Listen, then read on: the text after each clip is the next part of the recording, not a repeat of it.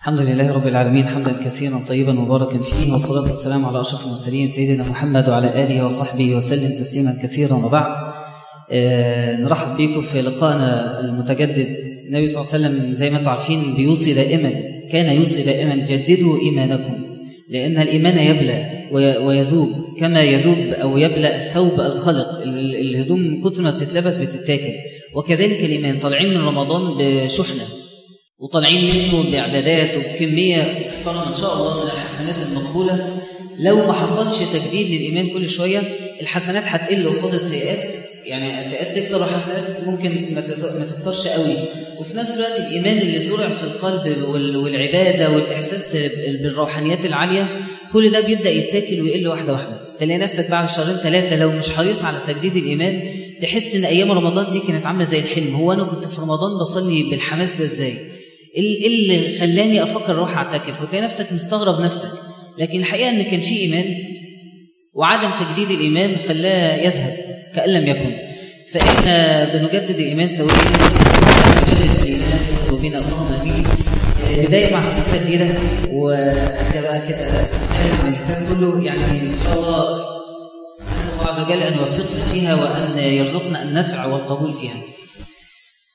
سلسلة أعلام المسلمين، أئمة الهدى، قادة التاريخ، الناس اللي غيروا وجه الكرة الأرضية ووجه التاريخ إلى يوم القيامة، أصحاب النبي صلى الله عليه وسلم والتابعون وتابعوهم بإحسان إلى يوم الدين. هنتكلم عن يعني مرحلة مرحلة، ناخد منها بعض الأشخاص هم كلهم يعني نور يقتدى بهم.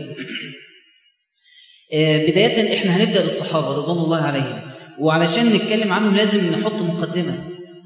من هم أصحاب الرسول صلى الله عليه وسلم؟ أصحاب الرسول كتعريف مصطلح، إحنا هم اللي رأوا الرسول وعاشوا معه صلى الله عليه وسلم، فكل هؤلاء أصحاب الرسول. لكن من هم حقيقة في وزن الدين وفي وزن الآخرة والدنيا؟ هم اللي ربنا عز وجل قال عنهم: والذين معه محمد رسول الله والذين معه أشداء على الكفار رحماء بينهم، الذين قال الله عنهم: من المؤمنين رجال صدقوا ما عاهدوا الله عليه، الذين قال رسول الله صلى الله عليه وسلم عنهم: إن الله اطلع على قلوب أهل الأرض فوجد أصفاها وأنقاها قلوب الأنبياء، ثم وجد أصفاها وأنقاها قلوب أصحاب الأنبياء. فأفضل قلوب الرسول ثم الأنبياء، وأفضل قلوب البشر بعد الأنبياء هي قلوب الصحابة. كان ممكن ربنا يخلقهم في أي زمن آخر، لكنه اختارهم لهذا العصر، عصر النبوة الراشدة، حتى لأنه علم فيهم أنهم خير قلوب خلقت في التاريخ. فأنت لما بتتعامل معهم مش بتتعامل مع ناس اتولدوا صدفة في عصر النبي أبدا، هو قدر من الله عز وجل أن يولدوا في هذا العصر، فهم خير القلوب على إطلاقها. فسيدنا الإمام ابن تيمية يقول: كل مسلم في عنقه للصحابة فضل ومنة إلى يوم القيامة، لأن هم اللي حملوا الدين، هم اللي وصلوا لنا. فإحنا لو حد فيهم يعني أي صلاة أنت بتصليها استحالة تكون عرفتها إلا عن طريق صحابي، أي صوم، أي آية قرأتها، أي عبادة بتتعبد بها، أي معنى أنت بيوصل لك، هي عبارة عن الصحابة وصلوا لنا سواء بأقوالهم أو بأفعالهم، فإحنا ندين لهم بالفضل. فإحنا بنتكلم على ناس، لاحظ إحنا بنقول إيه؟ سيدنا. أنت بتتكلم على سيدك، بنتكلم على أسياد البشر بمعنى الكلمة. فأنت لما بتقول سيدنا فلان، أنت بتعظم وبتقدر وبتستشعر في قلبك بجلال هؤلاء البشر اللي ربنا اختارهم. قبل ما أنت تختار تدرس سيرتهم، ربنا عز وجل اختارهم أن يكونوا أصحاب النبي صلى الله عليه وسلم. فإيه أهداف السلسلة اللي احنا بنتكلم فيها؟ لو قعدنا نفكر، أنا ممكن أسألكم في الأول: إيه الأهداف؟ تفتكر إحنا لو هنتكلم عن الصحابة نتكلم عنهم ليه؟ القدوة نمرة واحد طبعا، إن نقتدي بهم، نطلع من كل موقف إيه اللي إحنا ممكن نقلده فيه. والمرء مع من أحب يوم القيامة. نمرة اثنين، إن إحنا عايزين نحبهم فعلا، مش هزار. عايز نطلع من الكلام إن أنت بتحب فلان، حاسس إن أنت قلبك بيشتاق ليه ونفسك بقى تشوفه وتعرف عنه أكتر. فالحب ده المرء مع من أحب يوم القيامة. نمرة ثلاثة إيه؟ التطبيق العملي من القدوة اللي هناخدها، التطبيق العملي في حياتنا. نمرة أربعة، حد عنده حاجة تانية؟ في حاجة مهمة جدا، التطبيق العملي ممكن نستكملها بحاجة منفصلة منها، وهي استكمال الرسالة بتاعتهم. انت هتقعد تسمع قصتهم وننبهر ونقول: الله، الناس دي كانت حلوة قوي، تعالى بقى نكمل نفس السكة بتاعتهم. هم كانوا زمان بيلبسوا لبس معين، بيتكلموا بلغة عربية معينة، بيروحوا في جهاد ونشر للدين بشكل معين. احنا لينا لبسنا ولينا حياتنا ولينا لغتنا الشبابية، وهنكمل نفس الرسالة اللي هم بدأوها. فدي نمرة 4. نمرة 5 آخر حاجة، وهي الفخر بهم. إن أنت تبقى فخور إن دول أجدادك، وهم أجدادك بمعنى الكلمة. مش شرط يكون علاقة نسب، ولكن النبي صلى الله عليه وسلم يعني أولياؤه هم المؤمنون، وأولياؤه هم الصالحون في كل زمان ومكان. فالقرابة بيننا وبينهم قرابة عظيمة، هم أجدادنا فعلا. فأنت لما تسمع قصتهم تفخر إن أنت تنتسب لهذا الدين اللي هم أيضا انتسبوا إليه. صلى الله عليه رسول الله صلى الله عليه وسلم. نبدأ بقى الكلام بتاع النهارده مع قصة أحد الصحابة الكبار الأجلاء العظماء، وهو خال النبي صلى الله عليه وسلم. هو زهري من قبيلة، نسبه يصل إلى الزهري، والزهرية دي هي نفس القبيلة بتاعت آمنة بنت وهب أم النبي صلى الله عليه وسلم. فبالتالي يعتبر من أخواله، يعني من طرف الأم. وهو قرشي طبعا، وهو أحد 10 المبشرين بالجنة. وتخيلها 10 بحياة النبي، من وسط فوق 100,000 صحابي. الرسول قعد وسط الصحابة يقول لهم النبي في الجنة، وأبو بكر في الجنة، وعمر في الجنة، وعثمان في الجنة، وعلي في الجنة، وعدد أسماء 10 فقط من الصحابة مات عنهم صلى الله عليه وسلم وهو راض، ويقول وفلان في الجنة. وهو من شهد، هو مهاجر من المهاجرين القرشي، بقى هاجر من مكة إلى المدينة. هاجر من مكة إلى المدينة وشهد كل المشاهد مع رسول الله صلى الله عليه وسلم، بدر وأحد وكل المشاهد بعد ذلك، حتى الفتح وحتى ما بعد الفتح. وهو يقول عن نفسه مضى علي يوم وأنا ثلث الإسلام. معنى كده إيه؟ إن هو ثالث واحد أسلم على وجه الأرض. كان في يوم الكرة الأرضية ما فيش عليها غير 3 بعد النبي صلى الله عليه وسلم، كان هو الثلث المسلمين. هو سيدنا سعد بن مالك. حد سمع عنه قبل كده؟ لأنه هو مشهور باسم إيه؟ سيدنا سعد بن أبي وقاس، وأبو وقاس أبوه هو اسمه مالك. سيدنا سعد بن مالك رضي الله عنه وأرضاه. تعالوا نبدأ من اللقطة دي. سيدنا عمر بن الخطاب أمير المؤمنين، ونعي هم إن الفرس جايين يغزوا بلاد العرب، بلاد الإسلام، هيجوا المدينة ومكة، فكان لازم يفكر يبادرهم. وجمع جيش الجيوش، وكان يرى أنه لا يصلح لقيادة هذا الجيش إلا هو، إلا نفسه أمير المؤمنين، عشان محتاج تخطيط ومحتاج رؤية ومحتاج عزيمة في أن هو يستمر في الغزو حتى ينتهي أمر الفرس، عشان ينتهي هذا القلق. فسيدنا عمر كان واصل بيه الأمر إن هو كان بيصلي مرة بالناس المغرب، فصلى أول ركعتين سرا. فبعد الصلاة الناس ساكتين طبعا يعني مستغربين، فقالوا يا أمير المؤمنين لقد قرأت سرا. فقال لهم والله لقد كنت أدبر أمر الجيش وأنا في الصلاة. قاعد أفكر في فارس، وقاعد أفكر في الفرس وفي إيران اللي هي بلد إيران دلوقتي، العراق وإيران، قاعد أفكر هعمل معاهم إيه حتى وأنا بصلي. طبعا هي دي العلماء قالوا هو يعني قدم واجب على واجب، واجب الجهاد قدمه على واجب الصلاة، فشغل به تماما. لدرجة سيدنا عمر في هذه الأيام كان لا ينام إلا قليلا، ما كانش عارف ينام. جهز الجيش وانطلق الجيش فيه كبار الصحابة، حوالي 300 من الصحابة و700 من أبناء الصحابة و30,000 مسلم. وده رقم ضخم جدا من المسلمين في هذا الوقت إن هو يخرج في قتال. بعد ما خرجوا من المدينة وانطلقوا قليلا، إذا بالمسلمين يتشاورون يا أمير المؤمنين، طب لو مش المسلمين سيدنا علي بن أبي طالب يأتي من المدينة، كان مخلفه وراءه في المدينة، فأتى من المدينة مسرعا وقال يا أمير المؤمنين لو أنك قتلت من يقود المسلمين بعدك؟ أنت افرض طلعت واستشهدت، طب إحنا بقى هنعمل إيه؟ لازم أنت تبقى هنا وقائد غيرك يطلع. رجعوا خيامهم واقتنعوا بالرأي، وسيدنا عمر راح ماسك سيدنا علي وقبله من رأسه وقال أنت لها يا أبا الحسن، دايما أنت اللي بتيجي الحاجات المعضلة وأنت اللي بتقول الرأي الصح.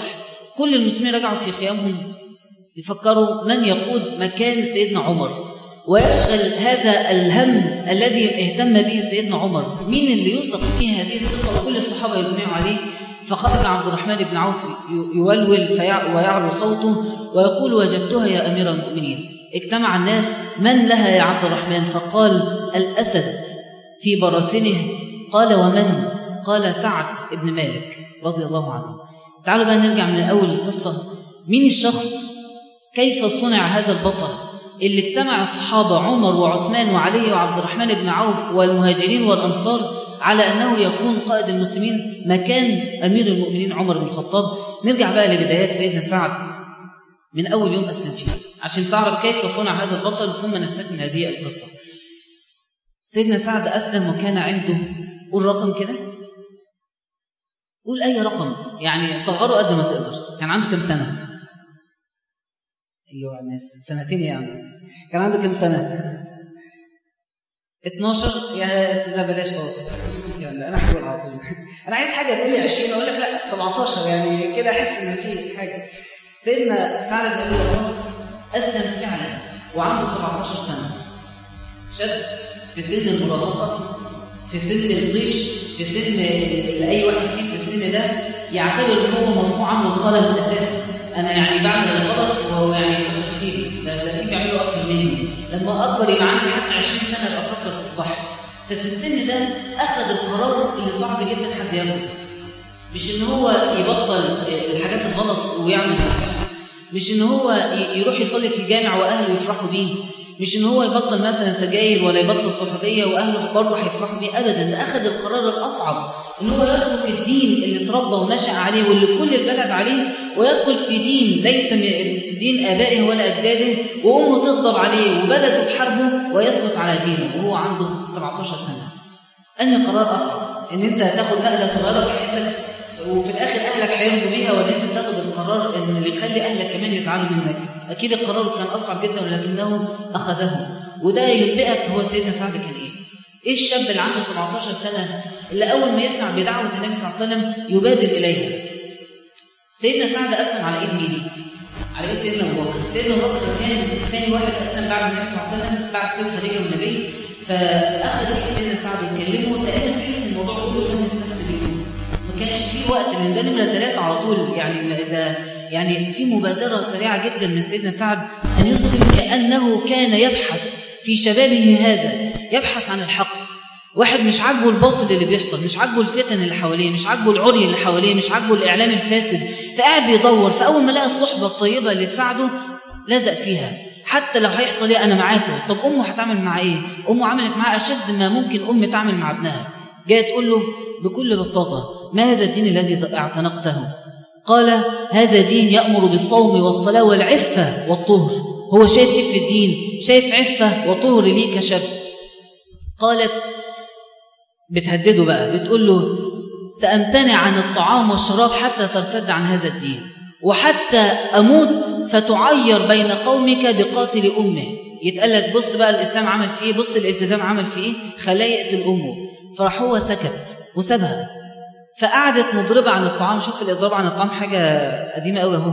فقعدت مضربة عن الطعام يوم بليلة لحد ما دخلت في حالة من الهذيان، بقت تشوف الواحد 2 و3. فجت تقول له بص أنا بموت.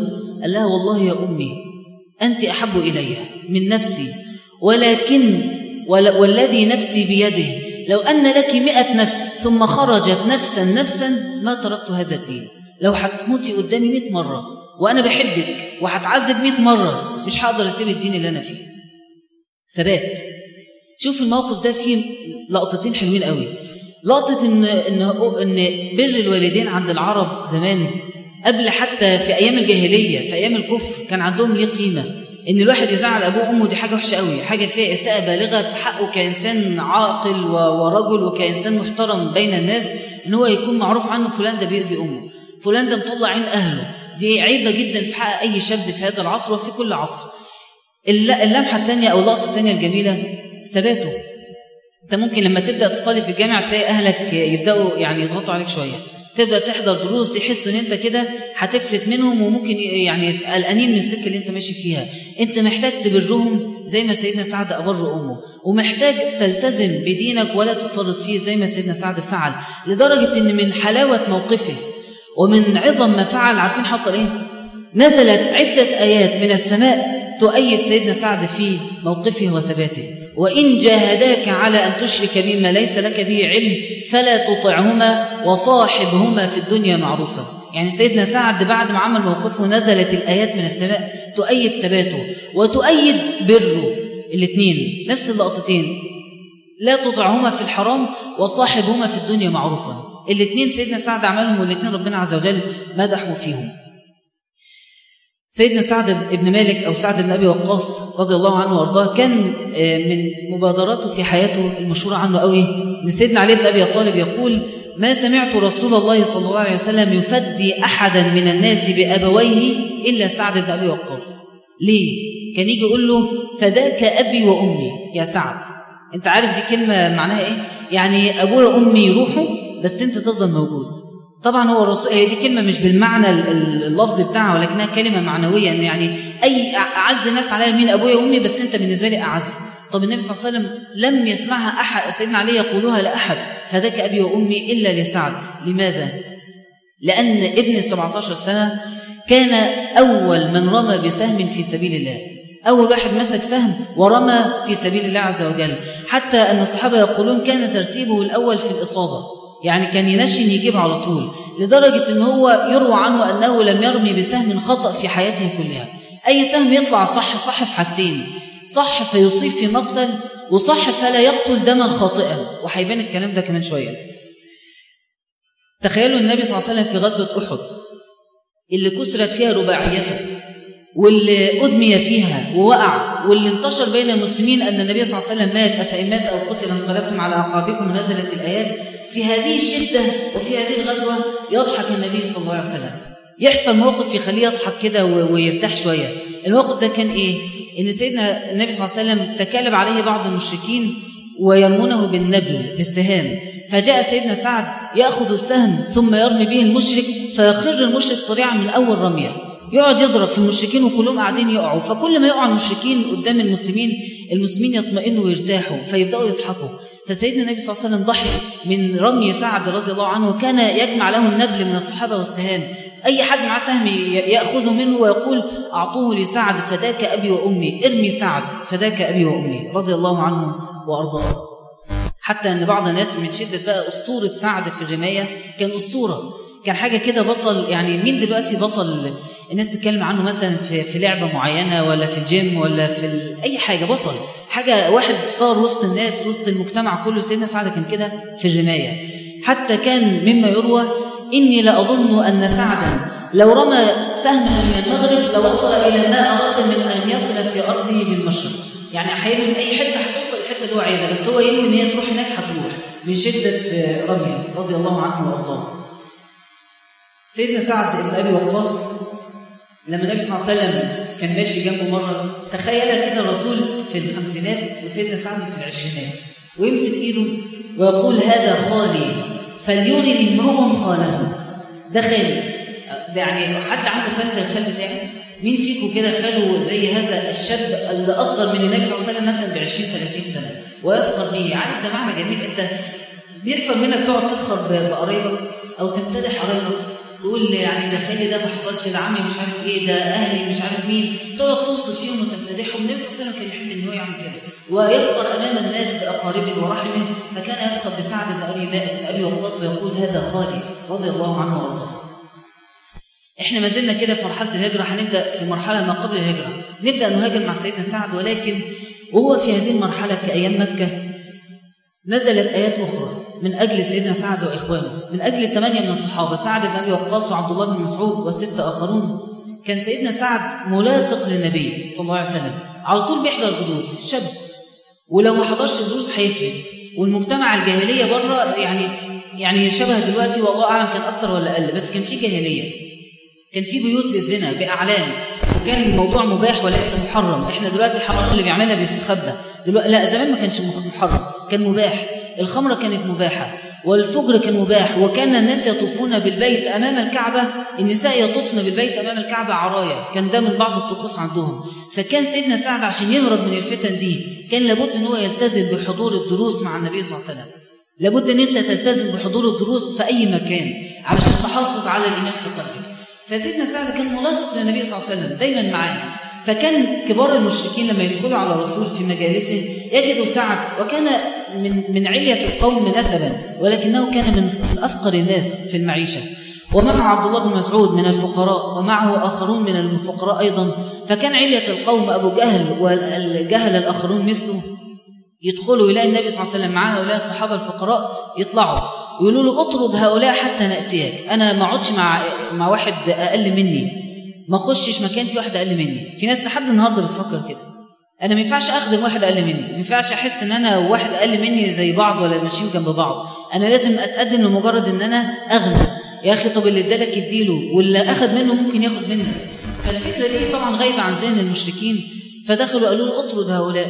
فالنبي صلى الله عليه وسلم هم أن يفعل، فكر إن هو يعني ما ممكن، طيب ما في أمل في الكبار دول لو أسلموا البلد كلها هتسلم، ففكر إنه ممكن يجنبهم. فنزلت الآيات مجرد هذا الفكر، فنزلت الآيات ولا تطرد الذين يدعون ربهم، والآية الأخرى ولا تعد عينك عنهم. فالنبي صلى الله عليه وسلم فضل فترة كبيرة يجيب هؤلاء الصحابة يفضل قاعد معاهم باصص لهم، حتى لو مفيش حاجة تتقال يفضل قاعد معاهم باصص لهم تطبيقا لنص هذه الآية ولا تعد عينك عنهم، لحد ما هم يقوموا فيقوموا. فبعد كده الصحابة أخذوا بالهم النبي صلى الله عليه وسلم حريص قوي، سيدنا سعد وعبد الله بن مسعود شافوه حريص قوي هو يفضل معاهم طول الوقت تطبيقا للآية، فبقوا أول ما يقعدوا معاه يسلموا ويمشوا بسرعة حتى يخففوا عن النبي صلى الله عليه وسلم. تمر السنون وتأتي الهجرة ويهاجر سيدنا سعد ويكون من السابقين الأولين من المهاجرين، ثم ينطلق إلى المدينة. وله بقى قصص في المدينة. سيدنا سعد من أول من أمر النبي صلى الله عليه وسلم على الصحابة، كان يخرج سرايا ويجعل على رؤوسها أمراء، فكان سيدنا سعد من أول هؤلاء الأمراء. فمرة أخرج بجيش منهم واشتد بهم الظمأ في شدة الحر، عارفين حر المدينة طبعا عامل إزاي ومكة، فاشتد بهم الحر والظمأ، فالجيش رجع وساب سيدنا سعد. فأول ما رجعوا قالوا له يا رسول الله اشتد بنا الأمر، قال لهم استأذنتم سعد؟ قالوا لا. قال ارجعوا إليه. رجعوا إليه وهو ثابت، هم يروحوا ويرجعوا وهو زي ما هو رايح يكمل الرسول عليه الصلاة والسلام قال عليه. طب ده أنا لوحدي ولا معايا عدد قليل هكمل، مش فارقة معاه. أصل هو كان في مكة معرض إنه يتقتل وصبر، وأمه كانت هتموت قدامه وصبر. هو الدين ده كل حياته إنه ينفذ كلام الرسول، هي دي أهم حاجة. فطالع حر عطش، الرجاله اللي وراه من الصحابه ما استحملوش، ما يفرقش معاه، انا مكمل. وفضل مكمل. كل اصحابي بيتراجعوا، كلهم بعد رمضان رجعوا يشربوا ولا رجعوا يصاحبوا ولا رجعوا يغلطوا، انا مكمل، ما تفرقش معايا. فكمل سيدنا سعد. ثم لحق به اصحابه فقاتل بهم في الصحراء حتى، بس عارفين قتل ازاي؟ صحابه الجيش كله قاعدين مش مستحملين، فجمع السهام واخذ يقتل الجيش العدو واحد ورا الثاني ويسقط الجيش لحد ما انتصر سيدنا سعد ورجع لهذا الجيش رضي الله عنه وارضاه. سيدنا سعد كان من مبادرته ومن تميزه وسط الصحابه. النبي صلى الله عليه وسلم قاعد نايم ومعه السيدة عائشة. السيدة عائشة بتحكي بتقول فقال صلى الله عليه وسلم ألا ليت رجلا صالحا يحرسني الليلة. حس إن في قلق، مهاجر اليهود غدارين والمنافقين غدارين، فالنبي صلى الله عليه وسلم قلق، فقال ألا ليت رجلا صالحا يحرسني الليلة. تقول السيدة عائشة فما انتهى من كلامه صلى الله عليه وسلم حتى سمعنا صوتا عند الباب، فخرج النبي صلى الله عليه وسلم ينظر فإذا بسعد معه سيفه واقف عند الباب. يعني إيه؟ بالليل، الدنيا بالليل كل الناس نامت، والطبيعي ان طول اليوم هم حر وشغل وتعب وكله هيروح ينام. ايه اللي يخلي واحد زي سيدنا سعد يخطر على باله طب ما اروح اكمل السهره النهارده، مش على التلفزيون، مش هكمل سهره ادردش مع اي حد ولا حتى في حاجه حلال، لا ده انا هكمل السهره واقف على باب النبي صلى الله عليه وسلم. ايه اللي يخليه يخطر على باله حاجه زي كده؟ هو لوحده بيفكر الدين النهارده ممكن يحصل فيه مشكله فين، انا حاسس ان الحاله الامنيه مش تمام النهارده مع الرسول، انا هروح اقف هناك. هو مشغول افكر اعمل ايه عشان الدين ده ما يهزمش وما يحصلش فيه تراجع. فراح سيدنا سعد من نفسه ووقف عند باب بيت النبي صلى الله عليه وسلم، فكان هو الرجل الصالح. دي بشاره له بانه رجل صالح من النبي صلى الله عليه وسلم. فتقول السيدة عائشه بعد ما خرج وقال له بارك الله فيك، لما قال له من، طبعا الدنيا كحل، من سعد بن ابي وقاص، بارك الله فيك. فدخل النبي صلى الله عليه وسلم ونام واطمأن حتى سمعت غطيته، صوت النوم المتعمق في النوم، لأنه اطمأن أنه يحرس ومن رجل مش أي واحد ولكنه الأسد رضي الله عنه وأرضاه. ثم نزلت الآية والله يعصمك من الناس، فكان في حوالي فوق 10 محاولات لاغتيال النبي صلى الله عليه وسلم وربنا نجاه منها حتى مات على فراشه آمنا. سيدنا سعد لما عارفين الحادثة المشهورة قوي، النبي صلى الله عليه وسلم مش حادثة، الموقف يعني، طلع فوق جبل أحد ومعه بعض الصحابة. إحنا المعروف لما اهتز الجبل وكل جبل زلزل كان فوق الجبل مين؟ سيدنا النبي، أبو بكر وعمر وعثمان. طلع بقى كان معاهم مين؟ سيدنا سعد. ده اللي احنا كناش أولا ما كنتش عارفه يعني قبل كده. سيدنا سعد طلع معاهم في هذا الموقف، والنبي صلى الله عليه وسلم قال أسكن أحد فما عليك إلا نبي أو صديق أو شهيد. سيدنا أبو بكر الصديق، سيدنا عمر وعثمان شهداء، سيدنا سعد لم يمت شهيدا. طب إزاي؟ رب رجل شهيد ينال درجة الشهداء وإن مات على فراشه. ده اللي هيبان أكتر في قصة سيدنا سعد كمان شوية. أنه نال هذه الدرجة رغم أنه مات على فراشه رضي الله عنه وأرضاه. صلى الله رسول الله صلى الله عليه وسلم. سيدنا سعد بن أبي وقاص شهد المشاهد كلها، بدر، أحد، الخندق إلى آخر الغزوات. وهو في بدر حصلت له كرامة يحكيها ويحكيها عنه أصحابه، أنه رأى ملكين في غزوة بدر عن يمين وشمال النبي صلى الله عليه وسلم يقاتلان. مش كتير من الصحابة شافوا كده، لكن سيدنا سعد رآها كرامة له ولموقفه مع النبي صلى الله عليه وسلم. يأتي فتح مكة سنة كام؟ 8 هجرية، ثم حجة الوداع. يعني في موقفين، المهم ان سيدنا سعد كان في مكة، يا اما في حجة الوداع يا اما في فتح مكة. سيدنا سعد مرض مرضا شديدا وهو في مكة، سواء في الفتح او في حجة الوداع، اختلف الرواة. في مرض هذا ظن انه يموت، فقال للنبي صلى الله عليه وسلم لما الرسول راح زاره واشتكى شكوى من مرض شديد، فالنبي صلى الله عليه وسلم زاره، فسيدنا سعد ظن انه يموت، فقال فأتاني صلى الله عليه وسلم فوضع يده على صدري يقول فوالذي لا إله إلا هو إنه لا يخيل إلي الآن برد يديه في صدري. الكلام ده بيحكيه بعد 40 سنة من الموقف ده، بيحكي إن حاسس بإيد النبي صلى الله عليه وسلم لسه البرد بتاعها. عارف لما واحد يحب واحد قوي، أي لمسة منه بتفضل ليها أثر، على قد الحب على قد ما أنت هتحس بالأثر. لو واحد بص لك بصة جميلة ولا أنت بصيت لواحد بتحبه بصة فيها ود، ممكن يفضل فاكرها وترفع معنوياته فترة كبيرة كل ما يفتكر قعدتك معاه ولا كلمتك الحلوة ولا نظرتك الطيبة. فحبه كان النبي صلى الله عليه وسلم شديد، وحب النبي له كان عظيما، فبرد يديه على صدره ظل يشعر به بعد 40 سنة رضي الله عنه وأرضاه. في نفس الموقف سيدنا سعد بن أبي وقاص يقول يا رسول الله أخلف بعض أصحابي، يعني كلهم هاجروا للمدينة وكلهم يطمعوا ان هم يموتوا في المدينة بعد الهجرة، أنا شكلي كده هموت في مكة، فأنا الوحيد اللي هتأخر عنهم يا رسول الله. فقال يا رسول الله أخلف بعض أصحابي أي أموت في مكة وأنا هاجرت؟ قال لا، لعله أن يطول بك عمر فينتفع بك قوم ويضر بك آخرون، اللهم امض لأصحاب هجرتهم ولا تردهم على أعقابهم. يعني كأن النبي صلى الله عليه وسلم وسيدنا سعد حاجة تخوف، إن واحد ياخد خطوة مع ربنا قدام ويرجع فيها ورا، واحد يزداد في رمضان ويتراجع بشكل مخزي، بشكل مؤسف، حاجة وحشة، حاجة تزعل. سيدنا سعد ده بيموت، وبعدين ده بيموت فين؟ في مكة. ولو قلنا إن هو مات في الفتح فهو مات مجاهد مرابط، ولو مات في الحج فهو مات حاج، ولو مات في أي وقت فهو مات مع النبي صلى الله عليه وسلم، هيصلي عليه وهيدفنه بإيديه. طب أنت خايف من إيه؟ خايف إن الدرجة اللي عليها يرجعها، فقلقان جدا من الموقف ده. يا رسول الله أخلف بعض أصحابي، كل أصحابي يسبقوني، كلهم طلعوا من رمضان ومكملين وأنا الوحيد اللي أتراجع، صعب قوي على نفسي سيدنا سعد بن أبي وقاص. فالنبي صلى الله عليه وسلم بشره ثم دعا له ولأصحابه اللهم اللهم امضي لأصحاب هجرتهم ولا تردهم على أعقابهم. دعاء ده مهم قوي لينا بعد خطوات مع ربنا عز وجل في رمضان وفي أي عمل طيب، تدعي ربنا أن هو يثبتك، يمضي لك عملك، يكمله ليك، يبارك لك فيه، ولا يردك على عقبك بعد إذ هداك، اللهم آمين. ثم سيدنا سعد يشفى، وفعلا يطول به العمر حوالي 40 سنة بعد هذا الموقف.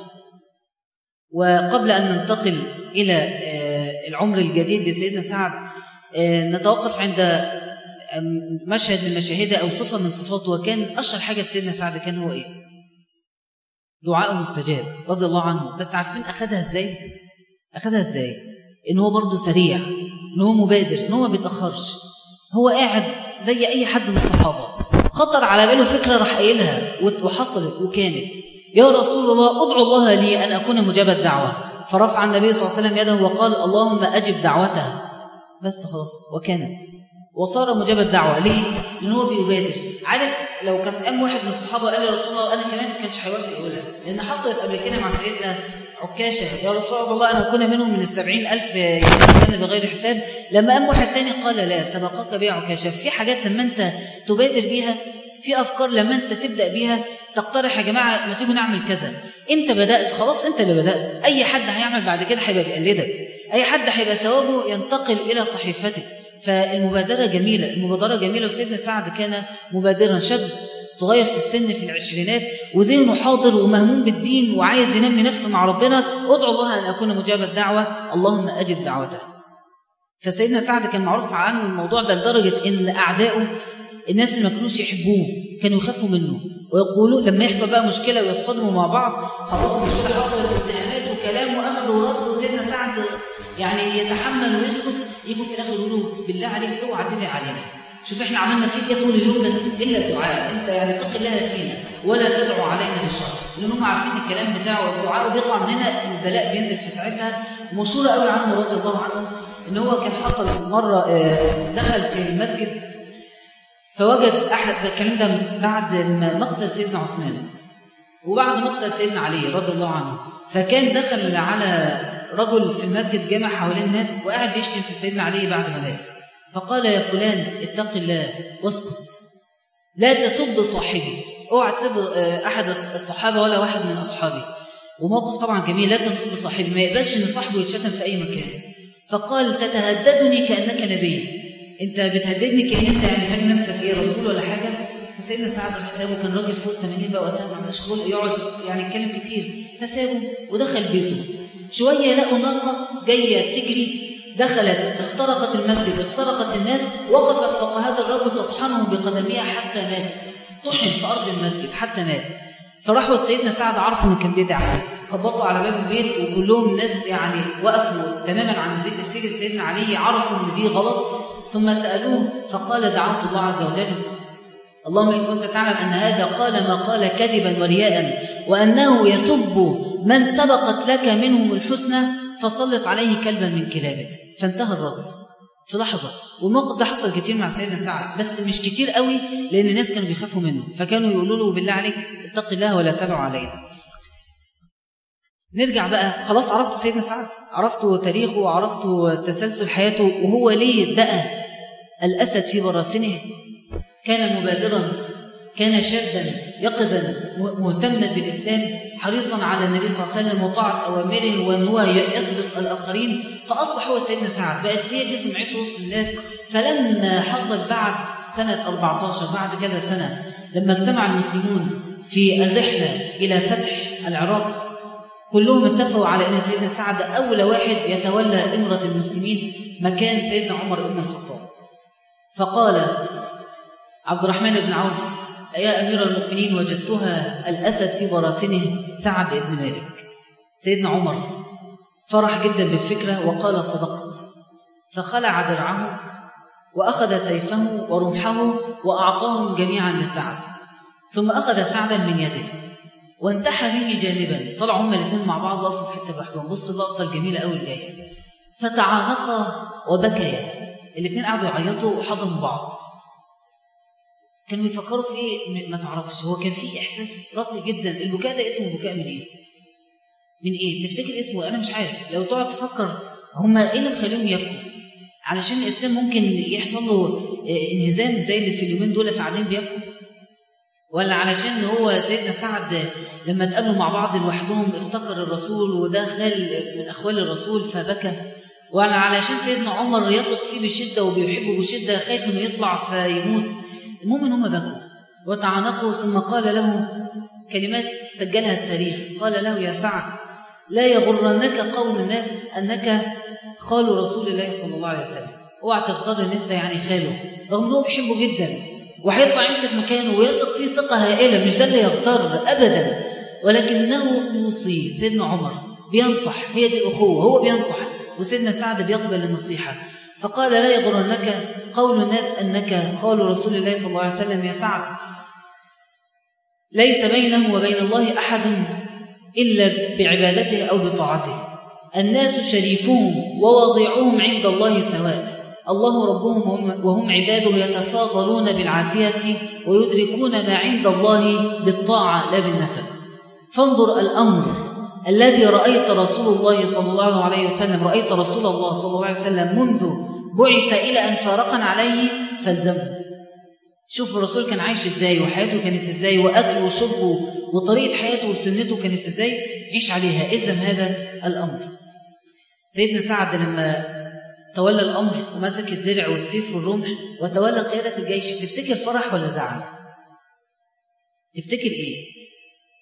زعل. طب مين ليه رأي إن هو فرح؟ لا، هو سيدنا سعد ما زعلش. سيدنا سعد هش لهذا الأمر.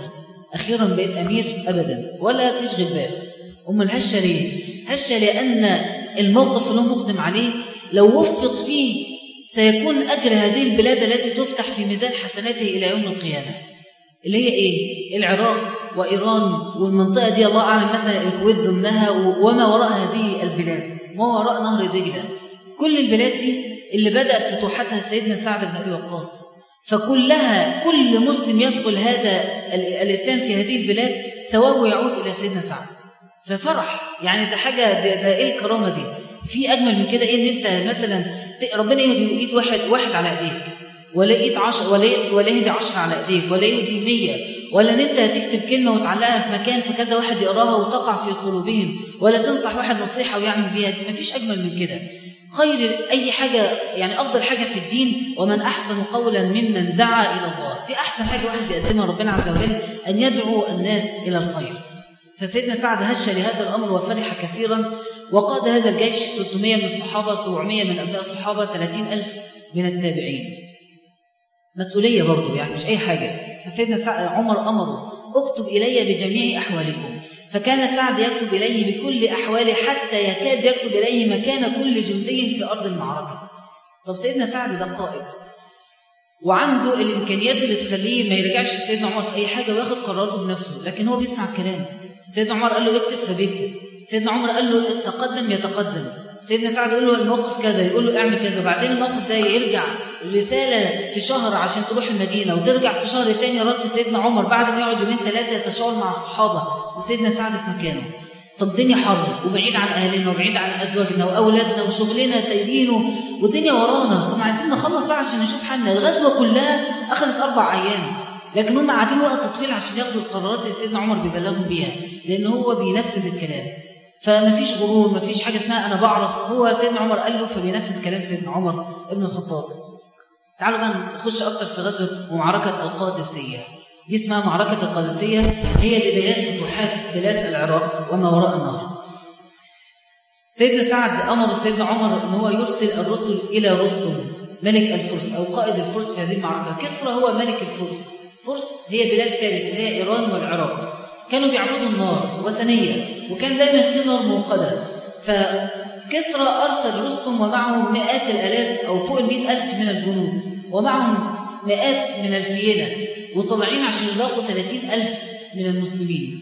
فرستم معروف عنه أنه قائد ماهر جدا، فسيدنا سعد ما كانش يشغل الموضوع ده، ماهر مش ماهر، وقاعدين كان يقعد يلعب في سيدنا عمر. الناس بيقولوا عنهم كذا، الناس بيقولوا عن الجيش كذا، الجيش فيه فيل، هنعمل مع الفيل ايه؟ الحصانه بتخاف من الفيل، من الافيال. فسيدنا عمر يقول له تقدم، ولكن ارسل لهم رسلا، وصيه النبي. فبعت سيدنا ربعي بن عامر، اللقطه المشهوره، سيدنا ربعي معه سيفه في ثياب مهلهله، دخل على وفرس قصير، ونزل على الفرس، راح ربطه في عمود شيك جدا من الرخام وفخم جدا، راح جاي ربط الفرس بتاعه. قالوا له ايه اللي انت بتعمله ده؟ هو دخل بالفرس جوه القصر شويه وراح ربطه في عمود. قالوا له ده يطلع بره، قال لهم اطلع انا وهو، لكن انتوا اللي دعيتوني، انتوا اللي عايزيننا، يبقى ادخل بطريقتي. فماشي بالسيف في ودرعه في ايده، وماشي بالسيف، وهو ماشي قاعد يخبط الارض، يقطع الوسائد. هم طبعا فرشين له الارض وسائد وارائك عشان يحسوه بانبهار بهذه الحضاره. هو ماشي قاعد يقطع بالسيف. قالوا له لا تدخل على اميرنا بسيفك، انت ممكن تقتله. قال اذا ارجع انا والسيف والحصان، حد فينا هيرجع؟ هنرجع احنا الثلاثه، انتوا اللي عايزينها. عزه. فداخل سيدنا ربعي بن عامر، اخذ العزه دي منين؟ لان قائده عزيز، ولان امير المؤمنين عزيز. لما من فوق لتحت في عزه وفي كرامه، انت هتحس بعزه، ولو مش حاسسها تزرعها في نفسك ان انت في اخر مسلم. ده فخر وشرف ان انت تكون مسلم. فسيدنا ربعي دخل لحد ما وقف قدام رستم، والحوار المشهور: انتوا جايين ليه؟ جايين نقاتلكم او تسلمون. اننا جئنا لنخرج العباد من عباده العباد الى عباده رب العباد، ومن جور الاديان، ظلم الاديان، الى عدل الاسلام، ومن ضيق الدنيا، النظرة الضيقة للدنيا، الأكل والشرب واللبس والفسح والخروج والنوم كتير والسهر طول الليل، ضيق الدنيا، اللي الدنيا عبارة عن اليوم بيومه. وجئنا نخرجكم من ضيق الدنيا إلى سعة الدنيا والآخرة، إن أنت يبقى في الدنيا ليك مهام أكبر من أن أنت تمتع نفسك وفقط، إلى سعة الدنيا والآخرة. رستم قال يعني هو سيدنا ربعي قال له حتى نفضي إلى موعود الله، لحد ما نصل إلى ما وعدنا الله. قال وما موعود الله؟ قال الجنة لمن مات والظفر والنصر لمن بقي منا. قال قد سمعت ما قالكم. رستم بيقول له سمعت ان انتوا عايزينه، ارجع وهتشاور مع الناس. قال له هتاخدوا قد ايه؟ قال له زي ما نخلص. قال له لا، الرسول امرنا الا نزيد عن 3 ايام، اما تسلمون واما الجزيه واما القتال. فلما رجع رستم دخل الاسلام في قلبه. سيدنا ربعي مشى، الاسلام دخل في قلبه وقال انظروا الى ما قال الرجل. فقال انظر الى ثيابه. الناس اللي حواليه قالوا له انظر الى ثيابه، بص ده لابس ايه. فقال ويحكم لا تنظرون الى ثيابه، اوعك تقيم الناس بهدومهم ولا بلبسهم، اصل ده شغال زبال ولا ده بواب، اوعى تكون دي نظرتك للناس، اصل ده لبسه شيك وده هدومه مكسره، اصل ده بيلبس ماركات وده ما بيلبسش ماركات. ايه النظره السطحيه الضيقه جدا دي؟ زمان كان المسلمين ما بيبصوش كده، فكانوا في عزه رغم ثيابهم الرثه. ودلوقتي المسلمين بيبصوا كده، فما فيش اسلام بالشكل اللي ينبغي ان يكون عليه. مش معنى كده واحد يعيش مهلهل الثياب، ولكن مش دي تقييمك للناس، نظره التقييم تكون مختلفه. فقال ويحكم لا تنظروا الى ثيابه وانظروا الى رايه وكلامه. فاخذوا يهددوه، انت ايه هتقلب ولا ايه يا رستم؟ لما لقى الجو كده، فبعد ما دخل الاسلام في قلبه جحد الاسلام وقرر ان هو يقاتل المسلمين. فسيدنا ربعي عرف بالخبر، ثم رجع الى سعد واخبره بالامر، فغرقت عين سعد بالدموع وعرف انه القتال. هو كان يتمنى ان ما فيش دم مسلم تراق، لكنه عرف انه القتال واستعد للقتال. مشكله سيدنا سعد في الفتره دي انه كان مرض شديد، كان جسمه كله عباره عن قروح ودمامل بتخرج صديد ودماء، وكان يتمنى انه ينزل يقاتل مع المسلمين، وقاعد فوق بيشرف من مكان اداره الحرب، وقاعد مش قادر حتى يقعد، يعني مش قادر يقعد حتى على الفرس، فكان ينام على بطنه رضي الله عنه وارضاه، ومن شده الامه كان يبكي ويتمنى الا كان مع المسلمين. فخلاص هنحارب. فدخل المسلمون الحرب، وسيدنا سعد كان يشارك ويجاهد بايه؟ بصدره بصوته، قاعد مع المسلمين يعلي صوته ويصرخ فيهم يا فلان عليك بالميمنه، يا فلان انطلق، مش عارف يا فلان خذ حذرك، ويقعد يشتغل مع الناس بصوته. مش قادر يجاهد، مش قادر تقاتل اليهود في فلسطين، مش قادر تقاتل اعداء الله، جاهد بصوتك بقى، اتكلم، انشر الدين، ادعو الى الخير، اتكلم. هو ده الجهاد. سيدنا سعد في هذا الموقف جاهد بصوته، كان هو ده اللي يستطيع من الجهاد. فجمع المسلمين وجمع الجيش وخاطب فيهم فقال الحمد لله والصلاة والسلام على رسول الله، لقد كتبنا في الزبور من بعد الذكر أن الأرض يرثها عبادي الصالحون. ثم صلى بهم صلاة الظهر وقام في جنوده وكبر 4 تكبيرات، فكبر المسلمون التكبير، ثم انطلق الجيش في المعركة وقال لهم إن الله رزقكم التكبير وخصكم به على عدوكم. عارفين في درس كان مع سيدنا سعد الشيخ بيقول في حرب 67 كانت صيحة الجنود ايه؟ الصيحة الميري الرسمي كانت ايه؟ حد عارفها؟ كانت هاع، هي عين يعني. دي كانت الصيحة اللي أول ما يقولوا هاع نخش بقى ايه؟ هنتهزم. هو ده اللي حصل في الآخر، فتهزموا. لكن لما تكون الصيحة الله أكبر، أكبر مش من العدو، ده أكبر من قوتنا، أكبر من استعداداتنا. ربنا بيده أن ينصرنا بالملائكة وينصر بجندي لا يخطر على البال، وهو أن يقذف الرعب في قلوب الأعداء. فلما نقول في صواريخ عباسية بتطلع من غزة بتروح إسرائيل، ده كلام فارغ، مش صواريخ عباسية. اللي بيطلق المسلمين، طب هم مش قادرين يعملوا غير كده، بس بيعملوا اللي عليهم. ثم الله عز وجل كفيل بالنصر، وما النصر إلا من عند الله وليس من عند أحد. فكلمة الله أكبر اللي أنت بتقولها في الصلاة لها دلالات كتيرة جدا في حياتك، وأيضا دلالات عند القتال وعند الجهاد. ثم يشارك سيدنا سعد بن أبي وقاس بصوته في المعركة، معركة القادسية. 4 أيام من القتال، 8500 من الصحابة والتابعين يستشهد في هذه المعركة. 8500. الفئة كانت كتير، والصحابة كانوا ما عندهمش خبرة بهذا القتال، وأقصر من الفئة بكتير، فمش عارفين يعملوا إيه. فكان الصحابي يمسك الرمح ويطلع يجري لحد الفيل، يضربه بين عينيه والفيل يقع فوقيه يدهسه فيموت الصحابي. المهم اللي حصل في الآخر 4 أيام من القتال المرير، وانتهى الأمر. اللي حصل انتهى أمر الفرس، هربوا، طلعوا يجروا في كل حتة. قتال ما فيش بعد كده، 100,000 قصاد 30,000. بس قوة المسلمين، ما فيش مسلم بيموت أو يطعن في ظهره، كل الضربات جاية في الصدر، لأنهم يستقبلون الموت مرحبا بالشهادة. هو عارف أن اللحظة اللي هتجيله فيها الشهادة لا يجد أحدكم من مس القتل إلا كما يجد كقرص البعوض. شايفين الناموسة دي بتورث إزاي؟ هي دي الإحساس بالشهادة. ثم ينتقل إلى روح وريحان وجنات عرضها السماوات والأرض. فكل واحد يستقبل الموت بحب وبشوق ويلقى رسول الله صلى الله عليه وسلم. فانهزم جيش الفرس وانهزم رستم، وانطلق الفرس يهربون، وانطلق وراءهم سيدنا سعد بن مالك لا يمل منهم. انتهت معركة القادسية، وانتقل بعد عامين المسلمين بقى هدنة، يستقروا في البلد ويعمروا البلد شوية، ينشروا الإسلام بين أهلها، يقيمون الصلاة والمساجد. وبعد سنتين يبدأ المسلمين يبحثوا عن أحوال الفرس هم فين دلوقتي، وعرفوا مكانهم في المدائن خلف نهر دجلة. فانطلق المسلمون أيضا بقيادة سيدنا سعد بن مالك رضي الله عنه وأرضاه. وقعت المدائن دي وقعة أروع مما تتخيل، لأن فيها قصة عجيبة جدا. سيدنا سعد معه الصحابة، مالك كسرى ملك الفرس كان قصره هناك. قصره كان فين؟ في المدائن. فهو كان رايح والمسلمين كلهم مستنيين يتحقق وعد النبي صلى الله عليه وسلم في أيام الخندق، لما المسلمين رابطين على بطونهم الحجارة من شدة الجوع، وكان كل واحد قاعد مستخبي تحت هدومه من شدة البرد، وما كانش في حد يجرؤ ان هو يروح يتحرك من مكانه حتى يقضي حاجته. الرسول قال لو حد هيقوم يقضي حاجته ياخد معاه صاحبه. شدة الرياح وشدة الرعب والمنافقين حواليهم واليهود والمشركين الأحزاب تجمعوا حول النبي صلى الله عليه وسلم في المدينة. كان موقف صعب جدا. ومع شدة الجوع والبرد والخوف الرسول يمسك الفاس ويضرب الصخرة ويقول الله أكبر فتحت فارس، الله أكبر في الضربة الثانية فتحت قسطنطينية، الله أكبر في الضربة الثالثة فتحت رومية.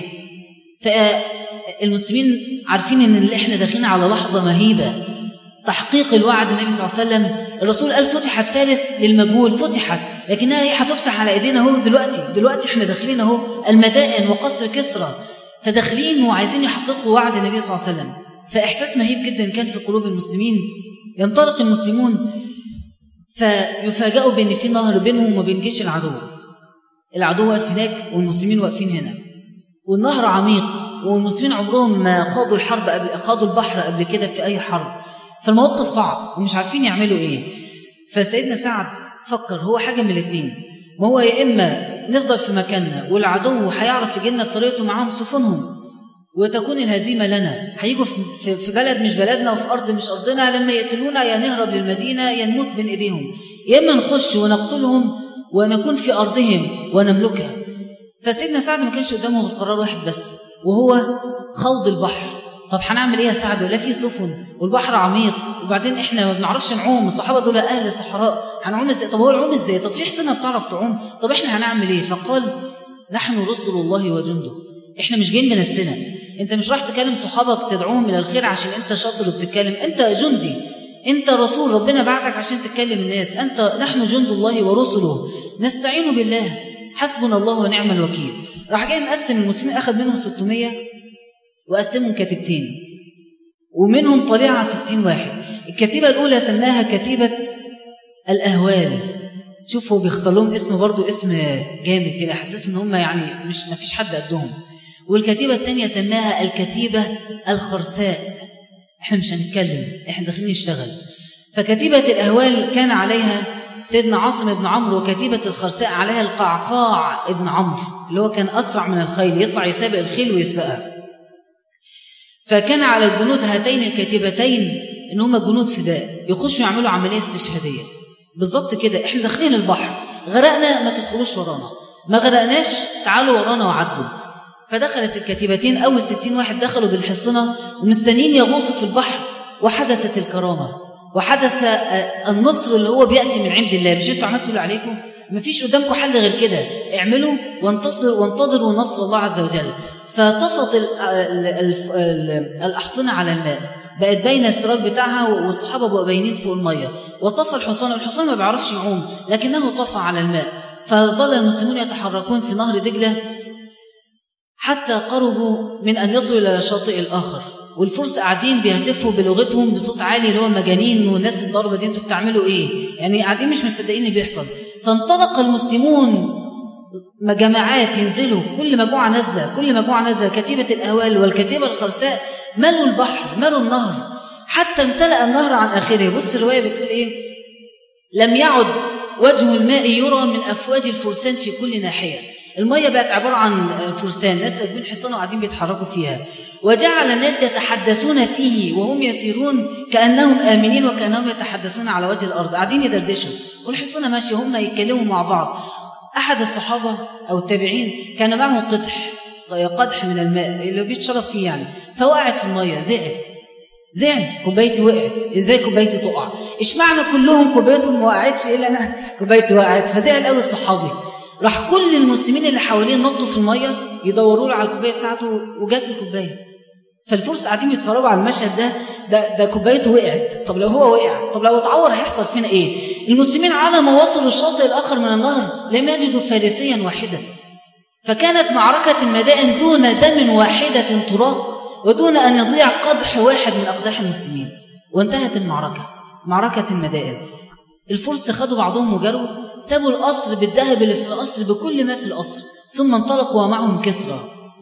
يدخل المسلمون فإذا بسجادة ضخمة جدا مرصعة بالجواهر واللآلئ وعليها خريطة ملك فارس كلها، البلاد كلها. كان كسرى يقعد وحواليه الأمراء بتوع البلاد، يشاور على المنطقة، يقول البلد دي عاملة إيه وأخبارها إيه. كان بيتابع البلد بتاعته بشكل محترم جدا وفي يعني رقي في المتابعة. فسيدنا سعد استأذنهم إنه يلم السجادة دي وياخدها، فأذن له الجيش واستأذنهم في تاج كسرى وسواري كسرى، الحلي اللي كان بيلبسها كسرى مرصعة بالذهب والجواهر، فأذنوا له فأرسلها إلى عمر. وصلت الأشياء إلى عمر فقعد يبص عليها ويجمع المسلمون. انظروا إلى عز الله، ملك كسرى، الصحابة قاعدين في القصر بتاعه وحاجة كسرى بين إيدينا دلوقتي. عزة المسلمين لما بيتوكلوا على الله يكون النصر معهم. ما يعني أمريكا هيبقى الأذان فيها إن شاء الله بأعلى صوت، وأوروبا هتعلو فيها المآذن اللي كانوا بيحاربوها، والمنقبات هيمشوا هناك آمنين بدون أي أذى. هيحصل الكلام ده، لكن على إيد مين؟ هو ده المهم. فجاء ملك كسرى بين يدي سيدنا عمر، فأول ما نادى على حد يقول لي اسم بالظبط كده، أين سراقة؟ سيدنا سراقة زمان من 23 سنة، من 24 سنة كان طالع يقبض على الرسول وهو بيهاجر يرجعه لمكة، فقال ارجع سراقة ولك سواري كسرى. أسلم سراقة، وبعد 24 سنة يجي سيدنا سراقة يتاخد الذهب يقول له سواري كسرى كما وعدك رسول الله. طيب سيدنا سعد بن مالك احنا دلوقتي واقفين عند موقفه لما أرسل التاج بتاع كسرى وسواري كسرى، وسيدنا عمر أعطاه لسيدنا سراقة بن مالك، ويروى أن سيدنا سراقة تصدق بهما، أخذهم عشان يثبت موعود النبي صلى الله عليه وسلم قدام الناس، ثم كان الإيمان في قلبه فلم يكن يحتاج إلى ذهب ولا غيره فتصدق بهما سيدنا سراقة بن مالك. أنتوا عارفين أن بشرة الرسول 3: ستفتح فارس وفتحت، وستفتح قسطنطينية اللي هي فين؟ اللي هي أردوغان، تركيا مين عم؟ اللي هي أردوغان دلوقتي. وستفتح رومية، وستفتح رومية اللي هي مين؟ إيطاليا لم تفتح حتى الآن ولم يدخلها الإسلام، وستفتح إيطاليا إن شاء الله وسيدخلها الإسلام. طب الكلام ده معناه إن هيحصل؟ هيحصل. طب إمتى؟ لما إحنا نبقى جاهزين. هو الرسول جاهز، كلامه جاهز ومستني بس ينزل يتحقق على إيد حد، فهي هتحصل على إيدينا، على إيد أولادنا. هنشارك فيها من بعيد ولا مش هنشارك فيها خالص الله أعلم، بس هي هتحصل إن تفتح رومية ويدخلها الإسلام. نسأل الله عز وجل أن يكون لنا يد في هذا الفتح العظيم، اللهم آمين. سيدنا سعد هو الذي كوف الكوفة وبصر البصرة، يعني هو اللي بنى الكوفة وهو اللي بنى البصرة، وبنى المسجد الجامع في البصرة، وله أجر العراق. من الآخر يعني أجر العراق وكل ما فيها في ميزان سيدنا سعد بن مالك رضي الله عنه وأرضاه. ولم يجبر أحد على الإسلام. بعد عشرات السنين بدأ أهل الأرض يتوافدون في الإسلام حتى صار غالبية أهل العراق من المسلمين. عينه سيدنا عمر أمير على العراق، فقعد فيهم فترة طويلة جدا، وكان خير الأمراء. بس أهل العراق هم أهل العراق، الحروب هي الحروب والفتن هي الفتن للأسف الشديد من أيام سيدنا سعد. فراحوا يشتكوا سيدنا عمر، ناس أنت فهمش دماغهم فيها إيه يعني. فراحوا يشتكوا، ده وقتها الله طبعا دول فيهم مصالحين كتير. فراحوا يشتكوا سيدنا عمر: يا رسول الله، يا أمير المؤمنين، سعد لا يحكم بيننا بالعدل، وينام ولا يخرج إلينا، ويخرجنا في السرايا، يبعتنا احنا في الجيش وفي الحروب، وهو وأهل بيته يمتنعون عن الحروب والقتال. سيدنا عمر كأنه بيتكلم على شخص آخر غير سعد، مين ده؟ فبعت لسيدنا سعد أنه يأتيه، فأتاه في المدينة وقال: إن أهل الكوفة يزعمون أنك لا تحسن الصلاة بهم. هم قالوا له كده: سيدنا سعد ما يعرفش يصلي على فكرة. هم راحوا قالوا إيه؟ سيدنا عمر سيدنا سعد ما يعرفش يصلي. فسيدنا عمر لما قالوا كده سيدنا سعد ضحك وقال: أصلي بهم صلاة رسول الله، أطيل في الركعتين الأوليين وأقصر في الأخرى. يعني الركعة الأولى الفاتحة وسورة قصيرة، والثانية والثالثة والرابعة الفاتحة بس. فسيدنا عمر بن الخطاب قال: هذا عهدي بك يا سعد. وعايز بقى يقول له: خلاص ارجع بقى بلدك تاني. فقال ضاحكا: تريد أن تردني إلى قوم يزعمون أنني لا أحسن الصلاة؟ وعزم على أن يمكث بالمدينة، ومكث بها إلى آخر أيام حياته. سيدنا عمر بن الخطاب قتل شهيدا رضي الله عنه، وهو في نزعه الأخير عين 6 من المسلمين ان هم يقعدوا يتشاوروا. انتوا عارفين سيدنا عمر، فعين 6 ان هم يتشاوروا، واحد منهم يبقى الخليفه. وقال لابنه سيدنا عبد الله بن عمر على باب البيت: اديهم 3 ايام، لو طلعوا بعد 3 ايام اختاروا واحد كل المسلمين يبايعوه، لو طلعوا بعد 3 ايام ما اتفقوش خش اقتلهم هم ال6. فسيدنا عبد الله بن عمر مستني ينفذ الوصيه. سيدنا سعد راح سيدنا عمر قال عليه كلمه خاصه، فقال: ان وليها سعد فذاك. كأنه يتمنى ان كان سيدنا سعد هو يبقى الخليفة نمرة 3. إن وليها سعد فذاك، وإن وليها غيره فليستعن بسعد. مفيش بعد كده. الأسد في براثنه سيدنا سعد بن مالك خال النبي صلى الله عليه وسلم. فكان الخليفة الثالث هو مين؟ سيدنا عثمان بن عفان. ثم بعد فترة قتل سيدنا عثمان، وتجيء الفتنة الكبرى بين فئتين من المسلمين، دي هنتكلم عنها قدام إن شاء الله، بين سيدنا علي وأنصاره، وبين سيدنا معاوية وأنصاره، وتحدث بعض المناوشات والقتال بين فئتين من المسلمين، أحداث دامية جدا. ولكن سيدنا سعد كان له رأي مختلف تماما. كان قراره أن يعتزل الفتنة. أنا لا هقف مع سيدنا علي ولا هقف مع سيدنا معاوية. وكان اتخذ لنفسه قصر في العقيق على بعد 7 أميال من المدينة، بعيد عن كل الأحداث، ونهى أهل وأبناء أن هم يأتوا له بخبر أي شيء من هذا القتال وهذا الخلاف. مش عايز أسمع أي حاجة، مش عايز أعرف أي حاجة. وظل في حاله وحده حتى آخر يوم في عمره. فجاء له هاشم ابن عتبة ابن أبي وقاس ابن أخوه، فقال له: يا عم، ها هنا 100,000 سيف يرونك أحق الناس بهذا الأمر، ولا سيدنا علي ولا معاوية. سيدنا عمر كان يتمنى أن أنت تبقى أمير المؤمنين، فإحنا في 100,000 سيف عايزينك أنت تتولى عليهم، ولو قلت أنا لها كلهم هيطلعوا وراك. فقال سعد بن أبي وقاص: أريد من 100,000 سيف سيفا واحدا، إذا ضربت به المؤمن لم يصنع شيئا، وإذا ضربت به الكافر قطع. أنا عايز سيف لما أخش في معركة ما أتش فيه دي مسلمين. كان مرعوب من أن دماء المسلمين قاعدة تراق. دم مسلم واحد عظيمة جدا عند ربنا، اللي دلوقتي القتل بقى مش بس بين المسلمين واليهود، كل يوم بنسمع بحوادث قتل مريرة. فكان يعتبر دم المسلم ده حاجة فوق التخيل، ان هو بعد أن كان يقاتل المشركين في بدر وأحد والغزوات العظيمة يأتي عليه يوم فيقاتل مسلما. فرفض تماما سيدنا سعد بن أبي وقاص واعتزل الفتنة. من يستطيع أن يفعل كما فعل سعد؟ مين يقدر يبقى ناس قاعدين بيجيبوا في سيرة حد؟ ما دي فتنة بين المسلمين أهو. مين يقدر يبقى قاعد في وسط مجموعة بيجيبوا في سيرة فلان ويقدر يسكت ويقوم يسيبهم؟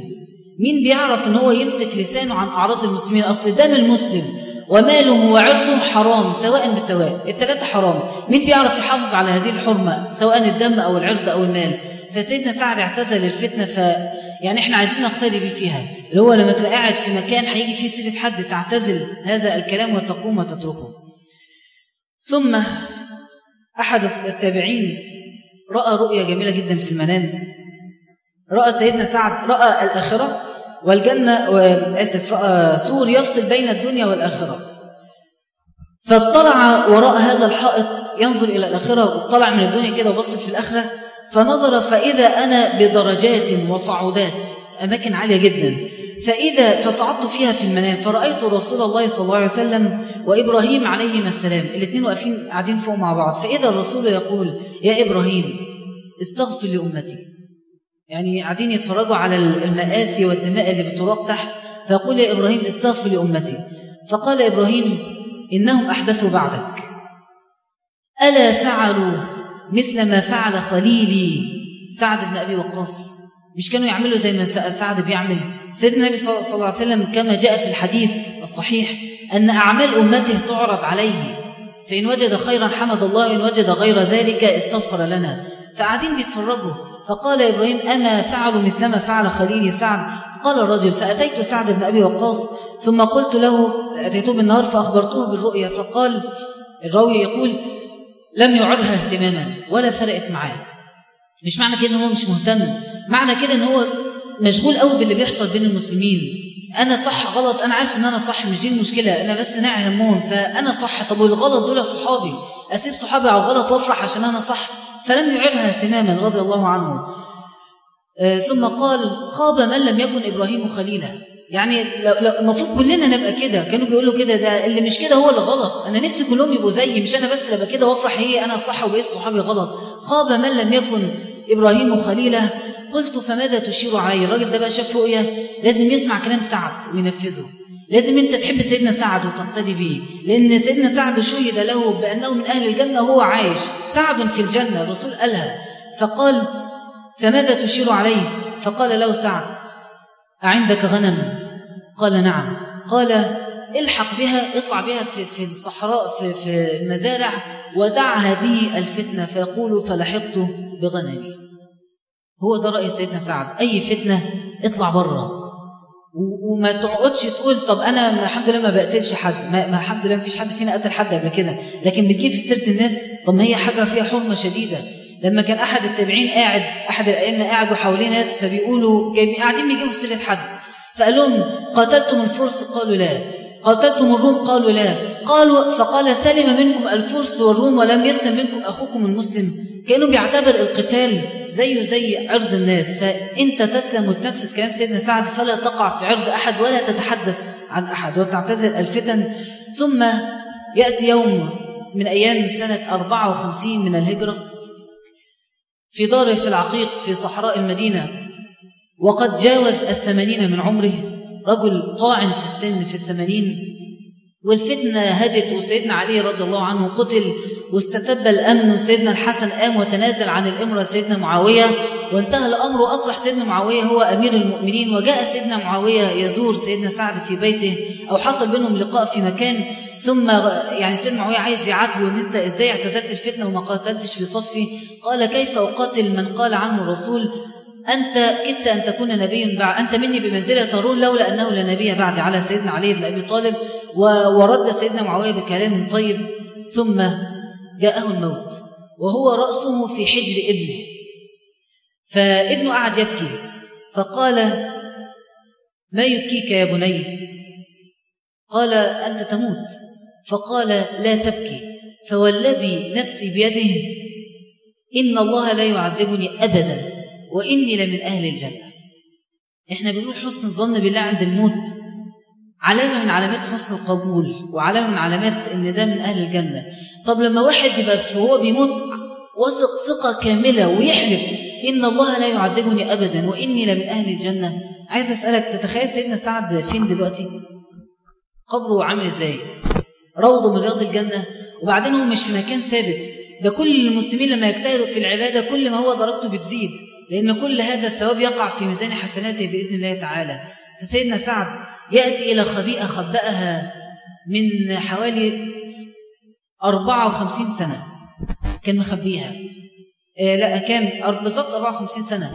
يقول: ادعوا لي بهذه الخبيئة، فيأتون بها فينشرها، فإذا بها الثوب الذي قاتل به المشركين يوم بدر، كفنوني في هذا الثوب فإني أريد أن ألقى الله عز وجل به. فيكفن سيدنا سعد بعد الموت، حتى أن سيدنا عبد الله بن مبارك أمر أصحابه اقتداء بالصحابة أن يكفنوه في ثوبين كان يصلي بهما.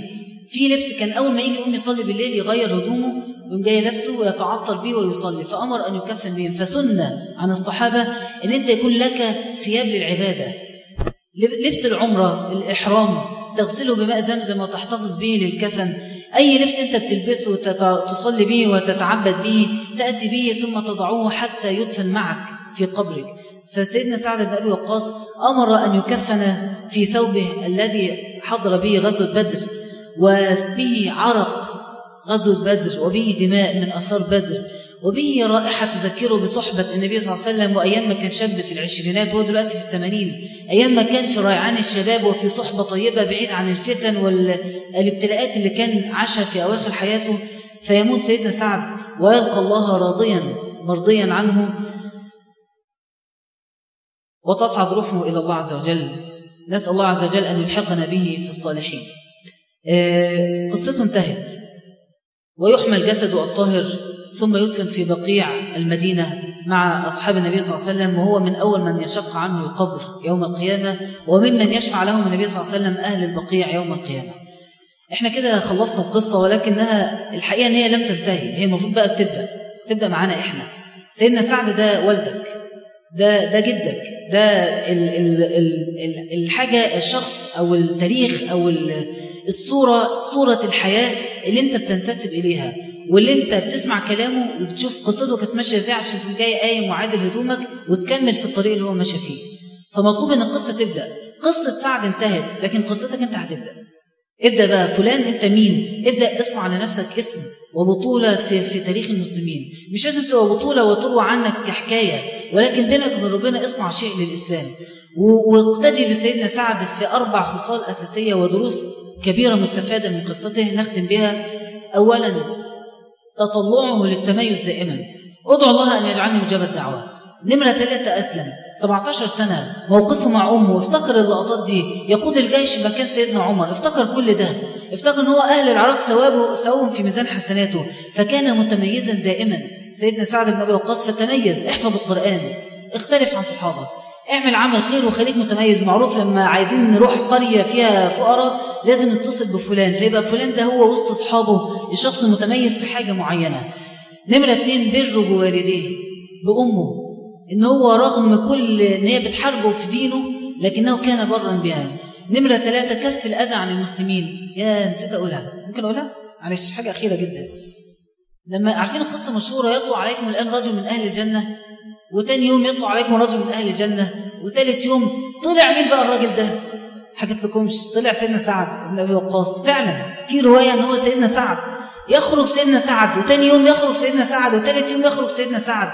فلما يروح يسألوه مالك يا سعد، أنت بتعمل إيه؟ قال والله لا أزيد على صلاتكم ولا صيامكم، ولكني لا أحمل شرا لأحد من المسلمين في صدري.